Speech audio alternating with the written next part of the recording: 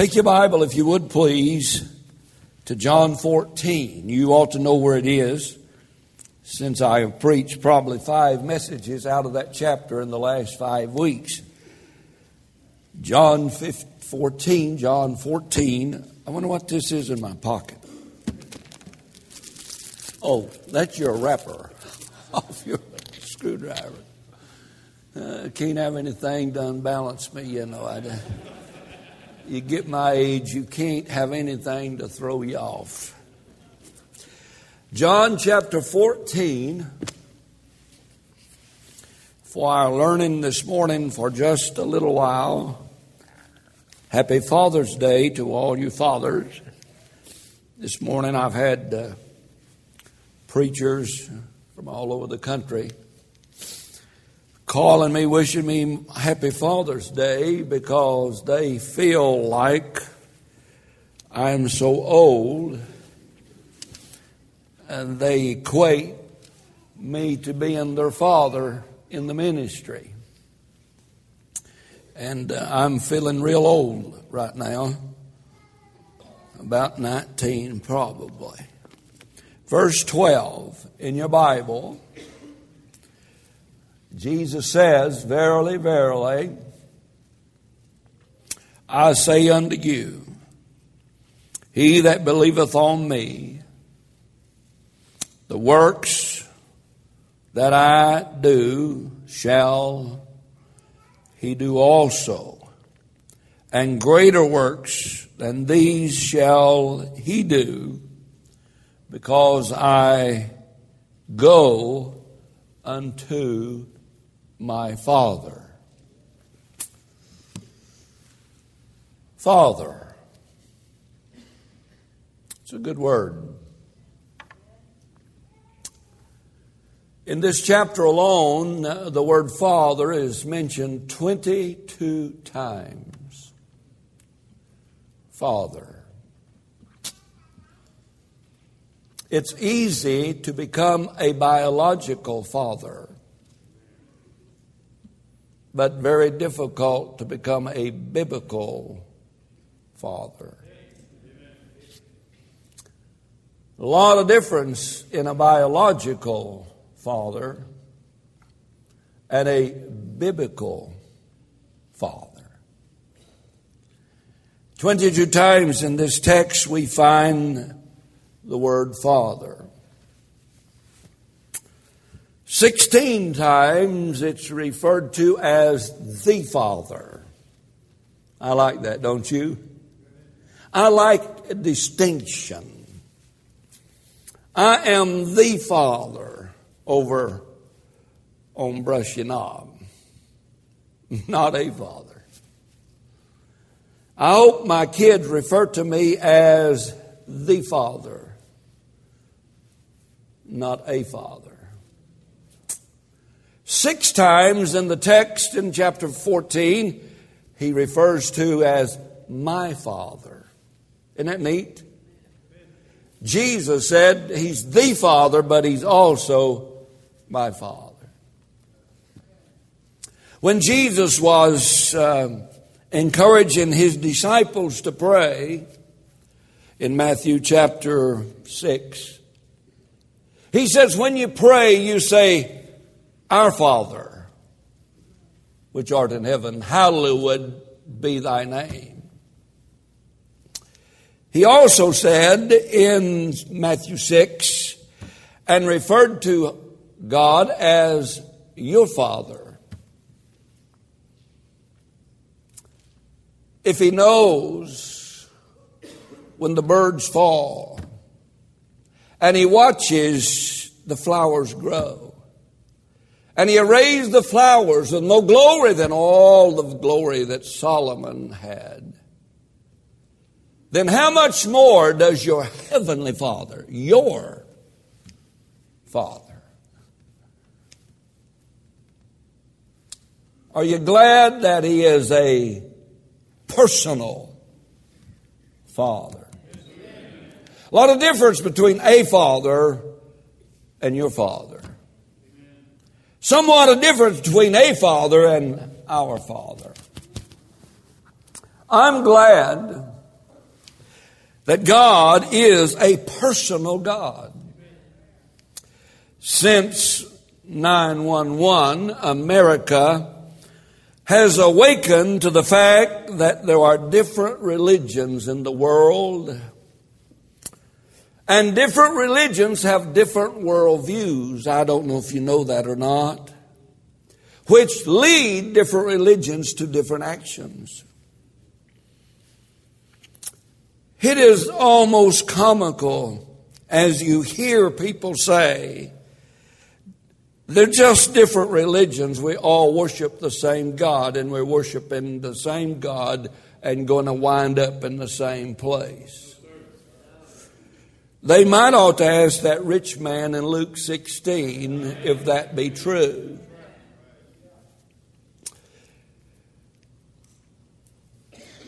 You know,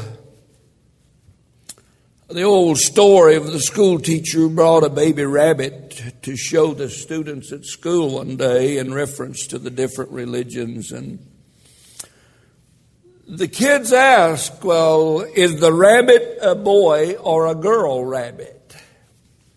The teacher was hesitant to reply, not sure herself what the rabbit was, boy or girl, when suddenly a hand shot up. A little boy in the back replied, well, we could vote on it. That's about how this world faces religions, a relationship with God, trying to get to God. Religions may look the same on the surface, but they're all not the same. For instance, Hinduism, the divine is plural and impersonable. Islam is a singular God and yet impersonable. Christianity, the God is triune, personable, and creator. All religions are not the same. Your philosophy of getting there your way and we get there mine, there are not several ways. In fact, in John 14, verse 6, our Lord said there's one way to the Father, and He is that way. There's one truth, and He is that truth. There's not many truths. And there is two lives, one natural, the other is eternal, and He is the life. So, ladies and gentlemen, today, I'm glad that God is a personal Father. When I pray, I do not have to pray, dear God, I'm coming in Clint's Father's name. I can say, my Father. Are you glad of that? Are you glad that God equated the term to masculinity in the house to Himself?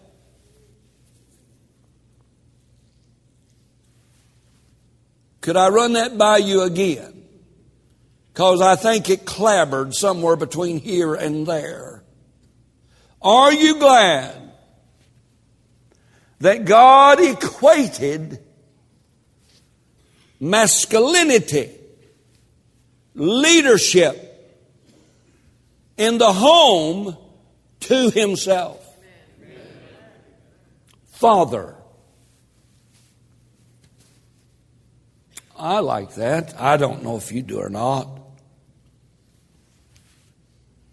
The greatest difference lies between the Bible way to God and everybody else's philosophy to God, and the different religions to God, is best illustrated in a little story I heard the other day about a Muslim lady in Africa who had gotten saved and embraced Jesus Christ by faith. Many of her friends began to antagonize her and began to ask her questions why she shifted from Islam to God, why she shifted from being a Muslim to a Christian. And she said, Well, could I please ask you a question?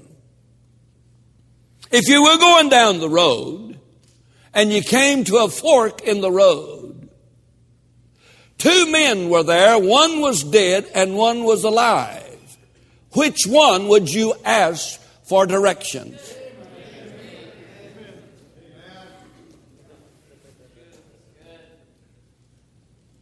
Because everybody else's God is dead. But thank God on the third day, our Lord arose. That's what makes Christianity special. Can I have an amen? Aren't you glad of that today? Time magazine issue called the hottest jobs of the future. List fatherhood as one of the occupations that will disappear in the next century. You say, preacher, you are absolutely out of touch. They say because of vitro fertilization and cloning, Dad will become more than likely a dinosaur.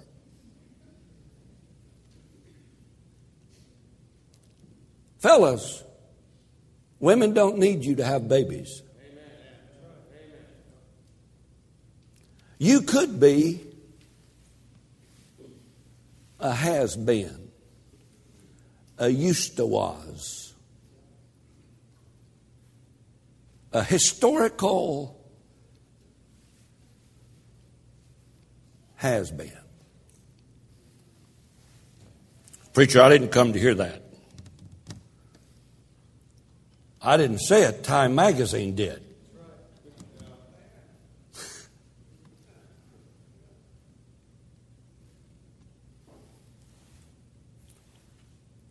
Our Heavenly Father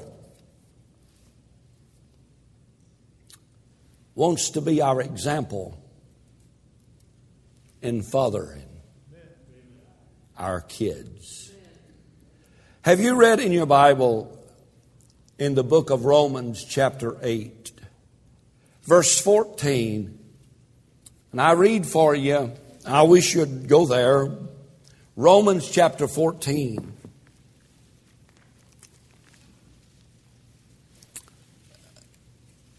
Now please be careful. The Apostle Paul is writing,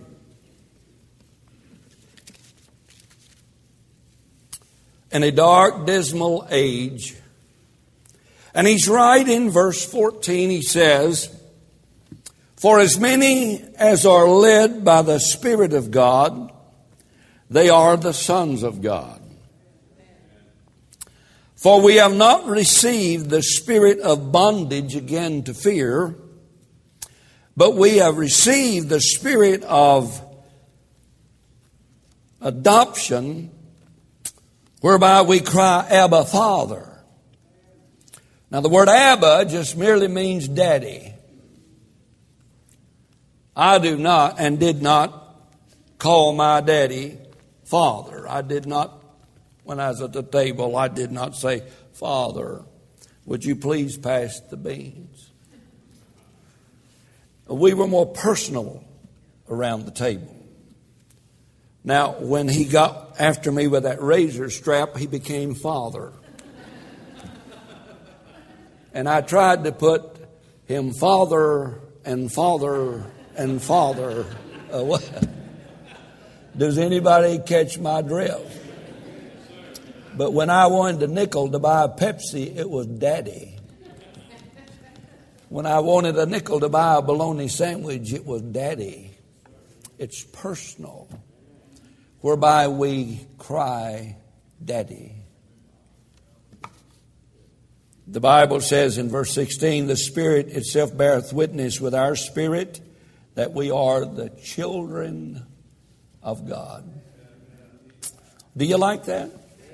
And if children, then heirs of God, joint heirs with Christ, if so be that we suffer with him, that we may also be glorified together.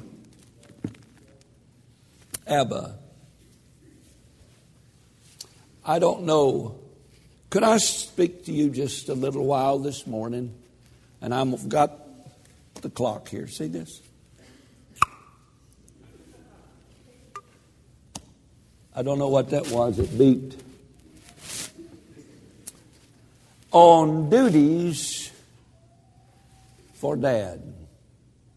I wish I'd have said duties for daddies. That would have sounded better, don't you think?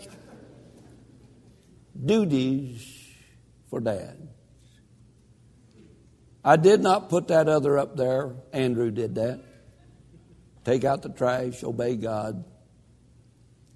Take Jimmy fishing. That's good duties. That'll work. Amen. Don't you think those would be nice? I don't like that first one. I'm having trouble with the second one. And I hate watching that bobber. You know, if a guy ain't got anything other to do but fish, he needs to get a life. Coon hunting, I would recommend that. I believe with all of my heart, and we're just home folk now, and could I help you a little bit? Have your Bible? Would you turn to the last verse of the book of Malachi? That's the last chapter in the Old Testament. Just before you go into the New Testament. And could I show you this? And my goal and my heart's desire today, I think, could be found. And one thing I've never questioned in 46 years, and it is God calling me to preach. The only time I've ever questioned that when I listen to some of my preaching. But I've never questioned at all God's call to preach. Many times I've been confused as to the purpose of that preaching and the ultimate goal of that preaching. I know that God has called me to win the lost. My heart's desire to see people saved. People who do not know the Lord need to come to the Lord. But today I have a purpose today. An explicit, primary, number one purpose. God had a purpose for John the Baptist. God called John the Baptist. God taught John the Baptist. And God sent John the Baptist for an ultimate purpose. Please let me read it to you. Chapter 4, verse 5. Behold, I will send you Elijah, the prophet, before the coming of the great, dreadful day of the Lord. John the Baptist was the New Testament Elijah. Now watch this. And he shall turn the heart of the fathers to the children, and the heart of the children to their fathers, lest I come and smite the earth with a curse. Wow. Today is a day of utmost importance. I believe if anything ever needed to happen in America, is that the father's heart be turned to the children and the children's heart be turned to the father. Because the father is the living, visible example of our Heavenly Father.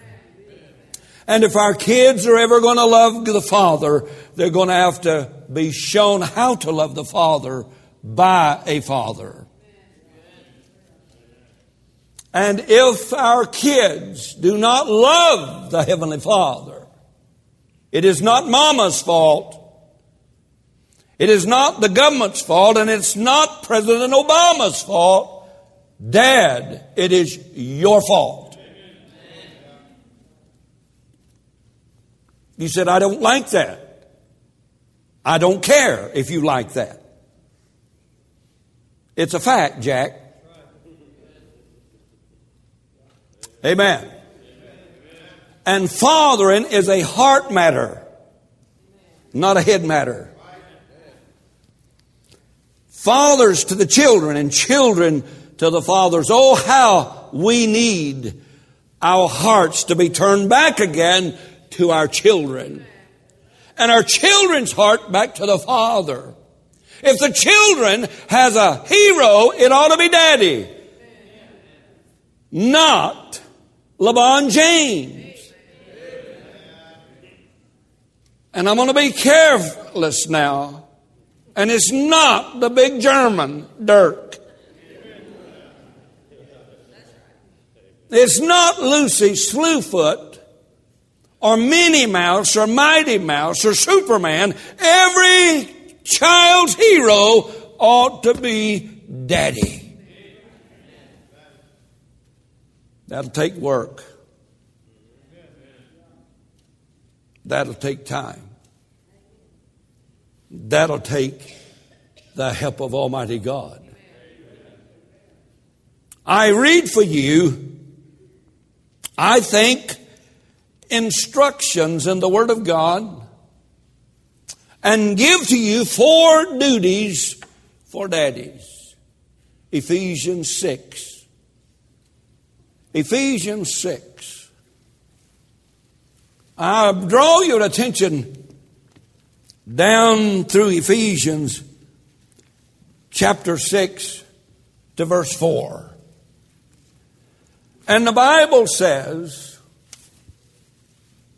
and ye fathers. Paul starts that verse out explicit, wanting to gather the attention of a certain clientele. Aiming the arrow of the Holy Spirit to the heart of a particular individual in the home. Directing the message of Almighty God, our Heavenly Father, to a particular individual in the home. Notice he did not say now to parents. Notice he did not say now as to mamas. He said, now ye fathers. Did he say that? I said, did he say that? Some of you men say amen. If you men are afraid to, some of you ladies say amen. Hold your fans up and wave them at me.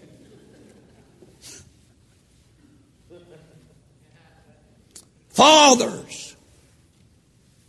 You got that? And ye fathers, provoke not your children to wrath,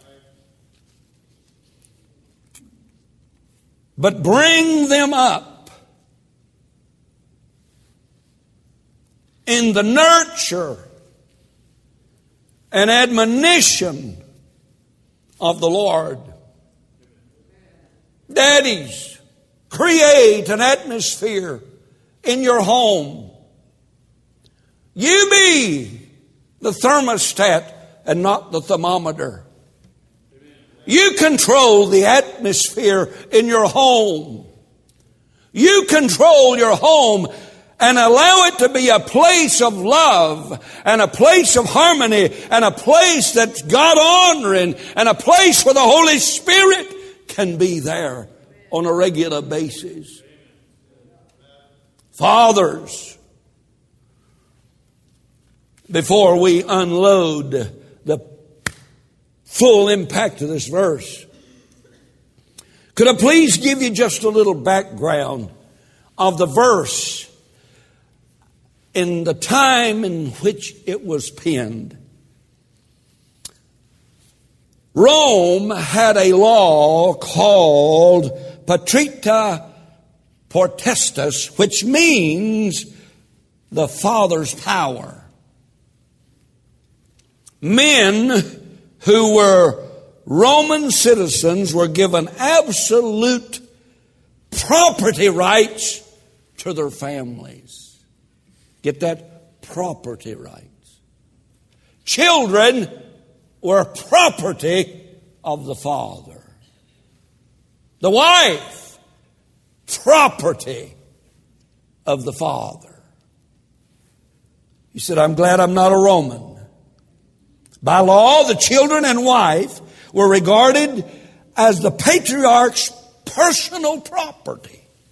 Some of you men are smiling and said, dear God, give us patrita potestas again. A displeased father could disown the children, sell them into slavery, and even kill them without any repercussion. This is when this verse was written. See, this wasn't written for today. It was written to them, but it's for us. When a Roman child was born, they brought the child, and the father would sit down, and they would place the child between the father's legs. If the father picked up the child, then the child could remain in the home. If the child was not picked up and the father stood up and walked away, then the child could be sold into slavery or annihilated.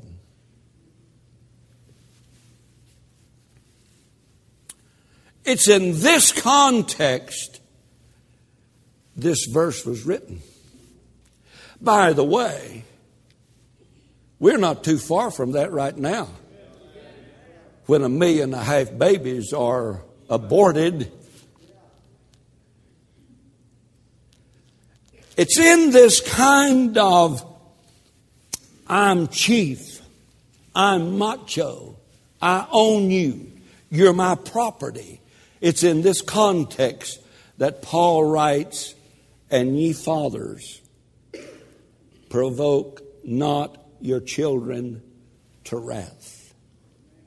Christian fathers have to come under a different standard than all the other fathers in the world. And Paul sets the standard here and says, ye fathers, provoke not your children unto wrath. First thing I'd like to say, notice this, provoke not. I wanted to be intelligent. So I thought the first point of my message today, for the duties of dad, avoid big word. Exasperation. Daddies, avoid exasperating your children. Avoid making them mad at you, mad at the world, mad at God, mad at mama, mad at everybody, just mad. Well, preacher, I'm not doing that. I know that. I just thought I'd talk to the guys who's not here today. Exasperate means to arouse to anger. It means to provoke one to being exceedingly mad at everything and everybody. Avoid anything in your child's life that would break their spirit. It's okay to break the wheel. And we better break the wheel, and we better bring the child's will under control. But you don't ever want to break a child's spirit.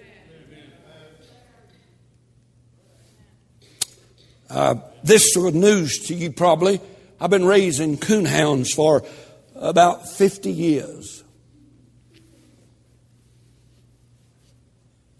I can have the best bred, best genetic blue tick hound in the world. And I can run that hound with just one hand, hitting that hound in the wrong place when he's a pup. I can break that hound's spirit by hitting him wrong in the wrong place. I can hit that hound in the head. Bow! Won't be long till that hound's head will hang low. And you walk in the pen, he won't even look you in the eye. I can hit him the same way on a different end, and I don't break his spirit. I break his will. Something wrong. Kids can't look me in the eye. That's not respect. Cowed down.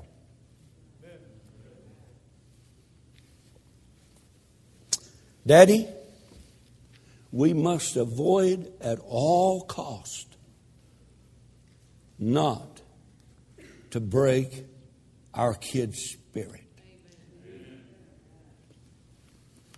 I go to ball games.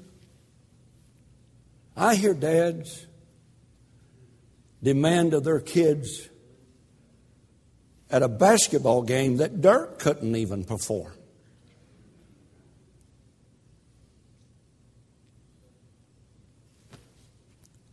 Getting quiet, ain't it? Preacher, how you can? Is there some common ways that I might provoke my kid to wrath, or to exasperate, or push my kid into being angry inside? Maybe not understanding why they're angry or why they act like they do. But are there some common denominators by which that I might avoid to keep from doing that to my kids?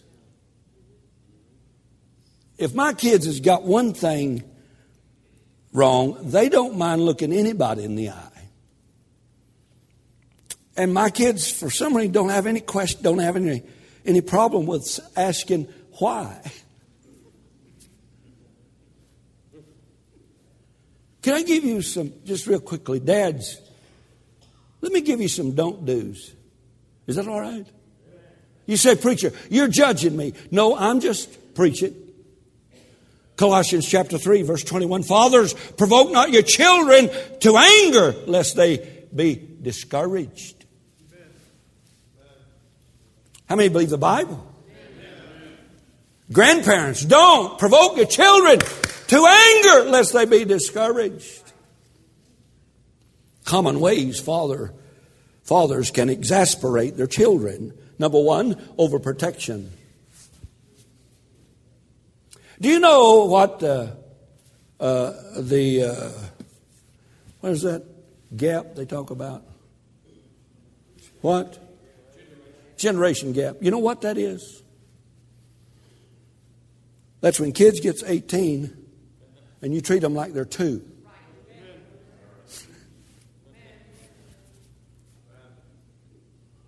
That's when you mother hen them. Cluck, cluck, cluck, cluck. And that's okay. That's fine. Me and Ginger has gone through that. And Andrew's 21. Where are you going? How long are you going to be there? Who you going to be with? I say, honey, shh. He's married and 21. Mother henning is common. Love always wants to protect. Love always wants to be there. Love always, hey look, but there is such a thing as teaching your kids. They are not trusted. They cannot make a decision on their own. And they are nothing but little robots running around the house needing your 24-hour attention. Best way to make your kids angry is on 18, treat them like they're 2. Baptists are good about that. I hate to say it, but that's one way. And it shows a lack of trust. I believe if you raise them right, you can trust them. I believe if you raise them right, they'll know how to say no to the wrong thing and right yes to the right thing.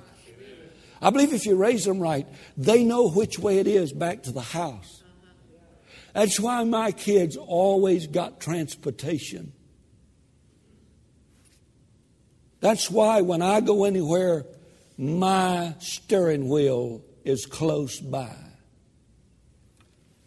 That means I can leave anytime I feel like it. And if you want to go, jump in, because I can leave. My kids know what to do, when to do, and surely when they get to be 18, 19, or 20. You ever heard of cutting the apron string? What a happy day it was when I saw the taillights of the red Toyota going out the driveway with "just married" on the back. That means adios, amigo. Pay your own bills now, if you please. Overprotection. Could I give you another one? Overindulgence. We go from overprotective to overpermissive. And we don't want to hurt the little darlings, and we don't want to say no to the little darlings, because somebody said no to my daddy's little darling, and my daddy's little darling didn't like it. So we just kind of let them. Do you know every child expects discipline? And every child expects standards. And if you don't give them that, every child will be raised without the feeling of being loved. And if you are over permissive, I have had people say, "I am not spanking my kid." I said, "Would you please let me?"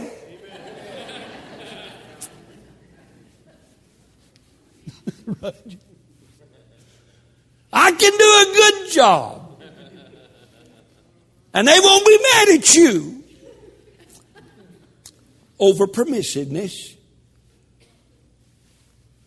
Trying to show our children we love them will produce angry children. Showing favoritism. A mother said, "I have 5 kids and I love them all the same." A man said, "No, you cannot love them all the same. I'm sorry, that's impossible." She said, "Oh, yes, I can." He said, "How?" He said, "Because when one of them's sick, I love him the most. And when I'm in need, I love him the most. And whenever one needs me, I love them the most. So I just love them the most." Isn't that how you love kids?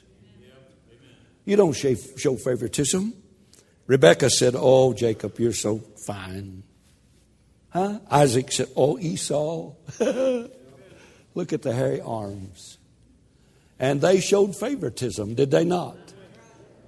And it was a non-functional, dysfunctional family that bled off into Jacob, who loved Joseph the most, who created a dysfunctional situation, and all the other kids hated Joseph and resented Daddy because of favoritism. If you're going to favor one, only have one.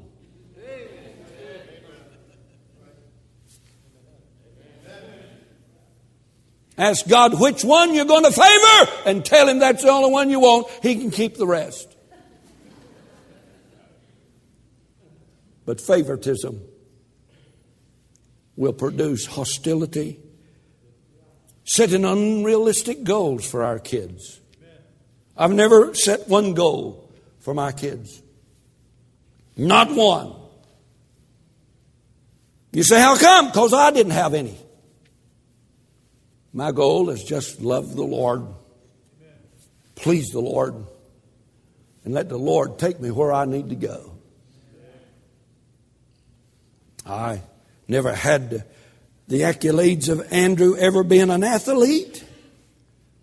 And so my ambitions and my dreams were fulfilled.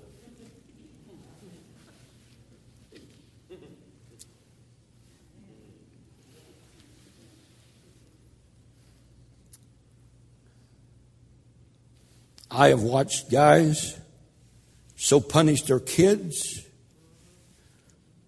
to be what they could never be themselves.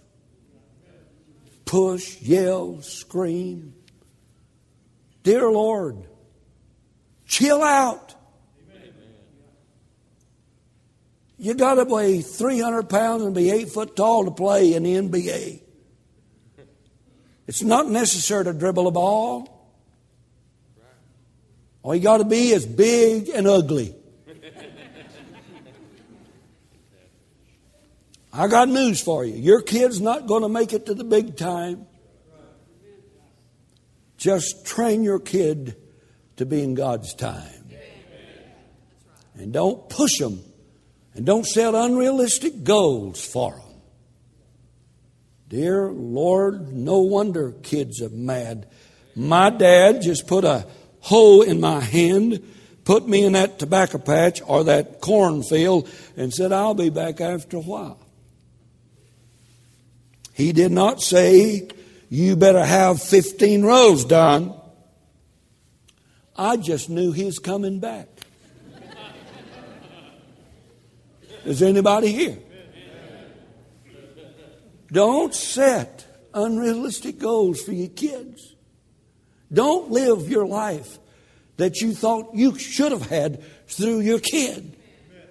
Every one of my kids are better athletic than I, greater minds than mine, more talented than me, uglier than me. But I like them.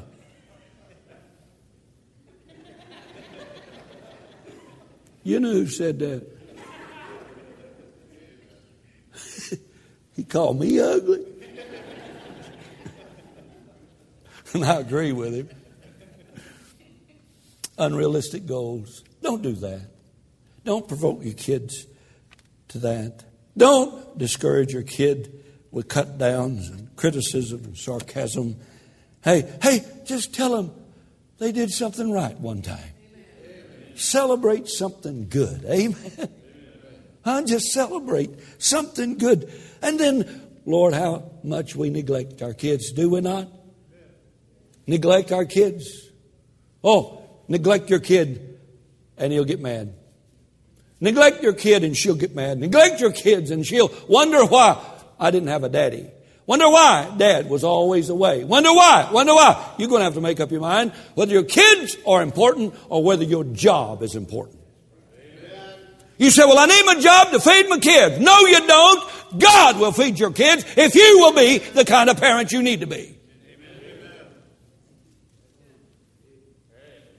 You say, I don't believe that. Then you need to get saved. It takes faith to get saved. And too many daddies has divorced kids for a stinking job.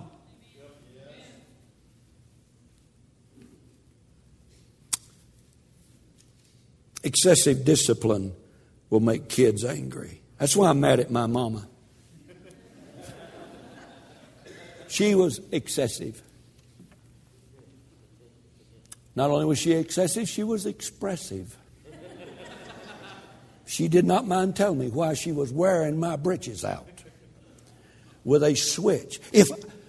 If she was alive today and I was a kid, I'd turn her in. And I know what my daddy would do. He'd turn me out. So I'd think about turning me. Come on now, let's have fun. The Bible says, now look, I just believe we can be excessive in our discipline. And we do not need to do that. The Bible says that God receiveth and He disciplines every child. You know the rest of it? that He loveth. When discipline is done in love.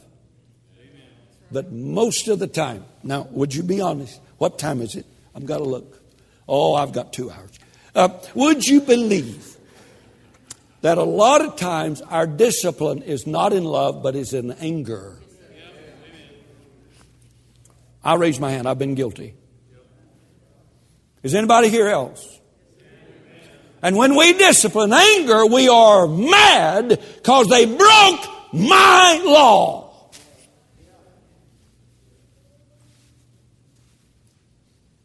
And when we are mad and dealing out of legalism instead of love,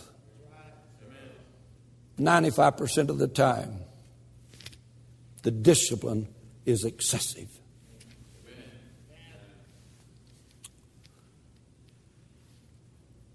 Is there anybody here? You say, well, I don't need this. Well, let me give you the second thing. Number one, don't provoke your children. Don't exasperate your children, but provide nurture for them. Nurture. If you want to see nurture, come over and watch my wife as she feeds those 6 blue tick puppies. If you want to see somebody getting real nurture, and watch them little tails sticking straight up in the air, just like a pushing. Nurture. Nurture by example, Daddy. Kids needs an example. You preach soul winning, go soul winning. You tell your kids to pray, pray with them. You tell your kids to read the book with them. My kids like to talk about fishing. That's okay. Talk about fishing. But every once in a while, tell them who created the fish.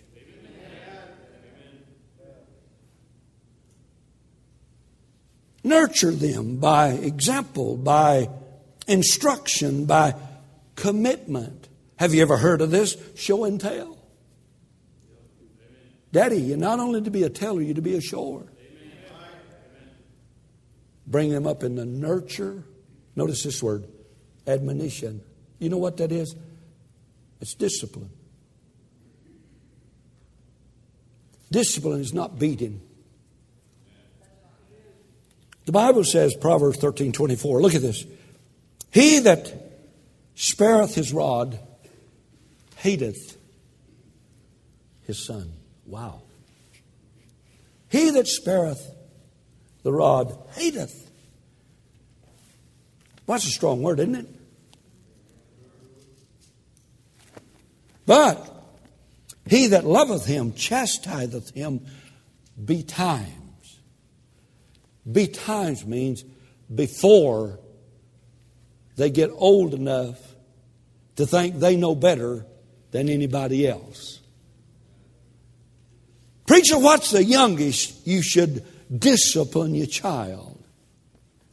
I think first night home from the hospital. When they lay in the bed and cry and cry and cry, and there's no goblins in the room. And they have been fed. And they are dry as the desert sun. When they're laying in the bedroom crying for attention. What do? Jump up. Run in there. Pick that little lion sucker up. And he looks at you and says,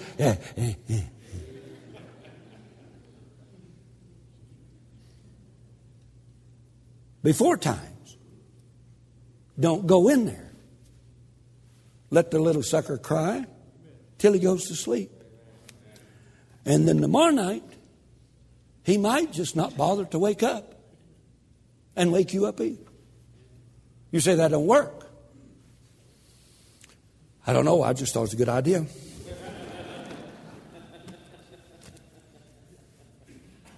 It worked on mine. I just, folks, I'm too old. Let a 60-year-old kid give me orders. Amen. If I'm the boss and I'm paying for the lights, I will determine when I turn them on.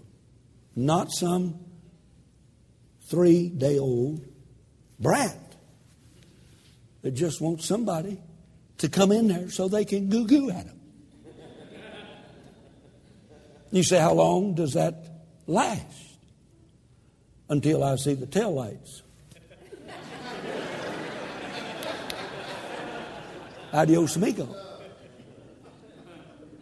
But now, admonition is the word for discipline, not punishment. A lot of difference in discipline and punishment. A lot of when we correct our children, we correct them because they broke our law. This is my rule. As long as you live in my house and eat my food, this is my law. You break the law, and I'm going to punish you.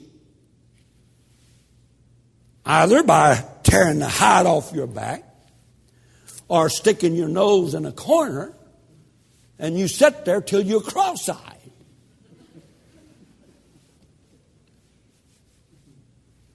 No place in the Bible does it says for daddies to punish children. Punishment looks back at a broken law or a wrong deed. When discipline does not point back, it points toward a right action and a growth in the individual. Bring them up. Create an atmosphere by which that they'll know there will be correction and not punishment. And point toward a right action and not continually pointing back to a broken law. Is there anybody here? No wonder our kids are mad.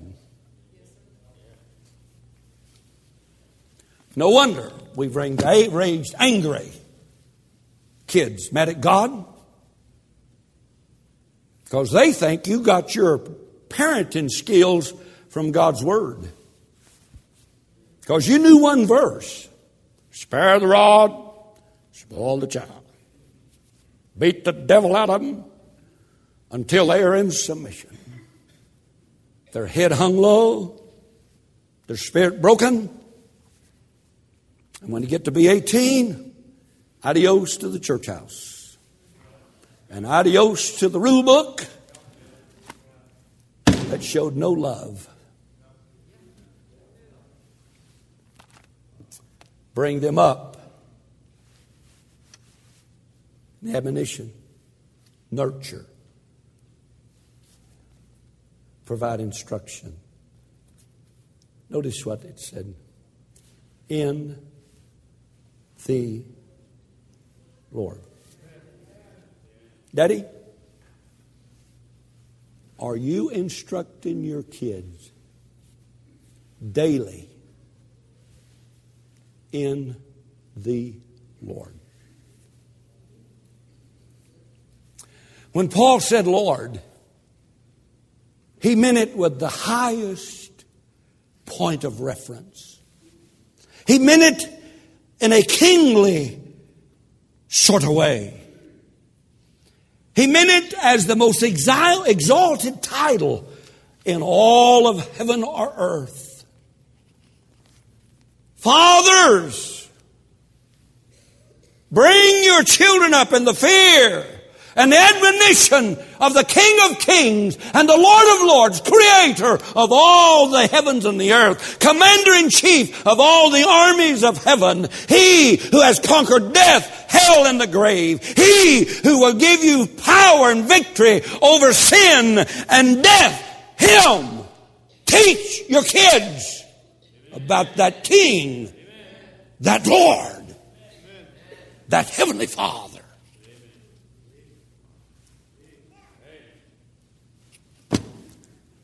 Well, I thought I'd just drop by today to share with you God's duty for daddies. Believe it or not, embrace it or not, love it or not, do it or not. But that's what God says about being a daddy. You say, preacher, you're 7 minutes overdue. It's because of the zip and vitality I got from that last bite of blackberry cobbler yesterday. A man came home from work late one day. He was tired and irritated, as many of us get in our day-to-day activities. He found his 5-year-old boy standing at the door waiting for Daddy to come home. Daddy opened the door. There stood his little old 5-year-old boy. And the little boy said, Daddy, may I ask you a question? The daddy replied, yeah, sure, but I'm tired. What is it? Just go ahead and get it off your chest. And he said, Daddy, how much money do you make an hour? The daddy got mad and said, that's none of your business. Why do you want to know? The little boy said, I just want to know. So if you could please, Daddy, if you could just tell me how much you make an hour. Daddy, irritated and in a rush, and as he passed by, he said, well, if you must know, I make $20 an hour. The little boy sighed and followed his daddy into the living room. As the daddy sat down, the little boy said, Daddy, can I borrow $10? The daddy got so mad, he could have spit in the grass or never grown again. He flew off the handle.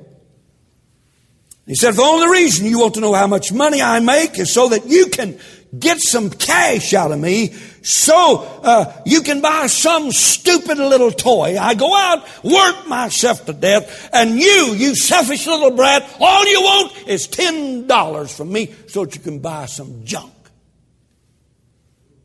Father said, you get yourself up to your room right now. You go to bed. The 5-year-old boy, head hung low, discouraged, made his way up to the stairs and fell asleep. After a while, the daddy sat there and thought for a while. Have you ever done that? Have you ever developed hoof and mouth disease? Open mouth, insert foot. Dad sat there, and the longer he thought about, the madder he got. And how dare that little brat come to me with questions about money? After an hour or so, he sat there and kind of chilled out. And he said, well, the kid might have been wanting to buy me something. So maybe I'm a little harsh. So he made his way up to the bedroom, and the little boy, and he knocked on the door, and the little boy woke up, and he said, son, you're asleep? He said, no, sir, not now. Daddy said, well, son, I've been thinking. Maybe I was too hard earlier. Maybe I was too brash. He reached in his pocket and pulled out the $10 and gave the little boy. Daddy started to walk out, and the little boy sat straight up in his bed, reached under his pillow and pulled out a whole wad of bills. He started counting them out. That made his daddy madder than you know what. You got more money than I do, and here you're pilfering from me. Dad, seeing little boy already had money, started to yell and scream. And the dad was all mad and demanded to know what was going on. Why did you want money if you had that much money? The little boy replied, says, because Daddy, I didn't have enough, but now I do. I have $20. Could I buy 1 hour of your time?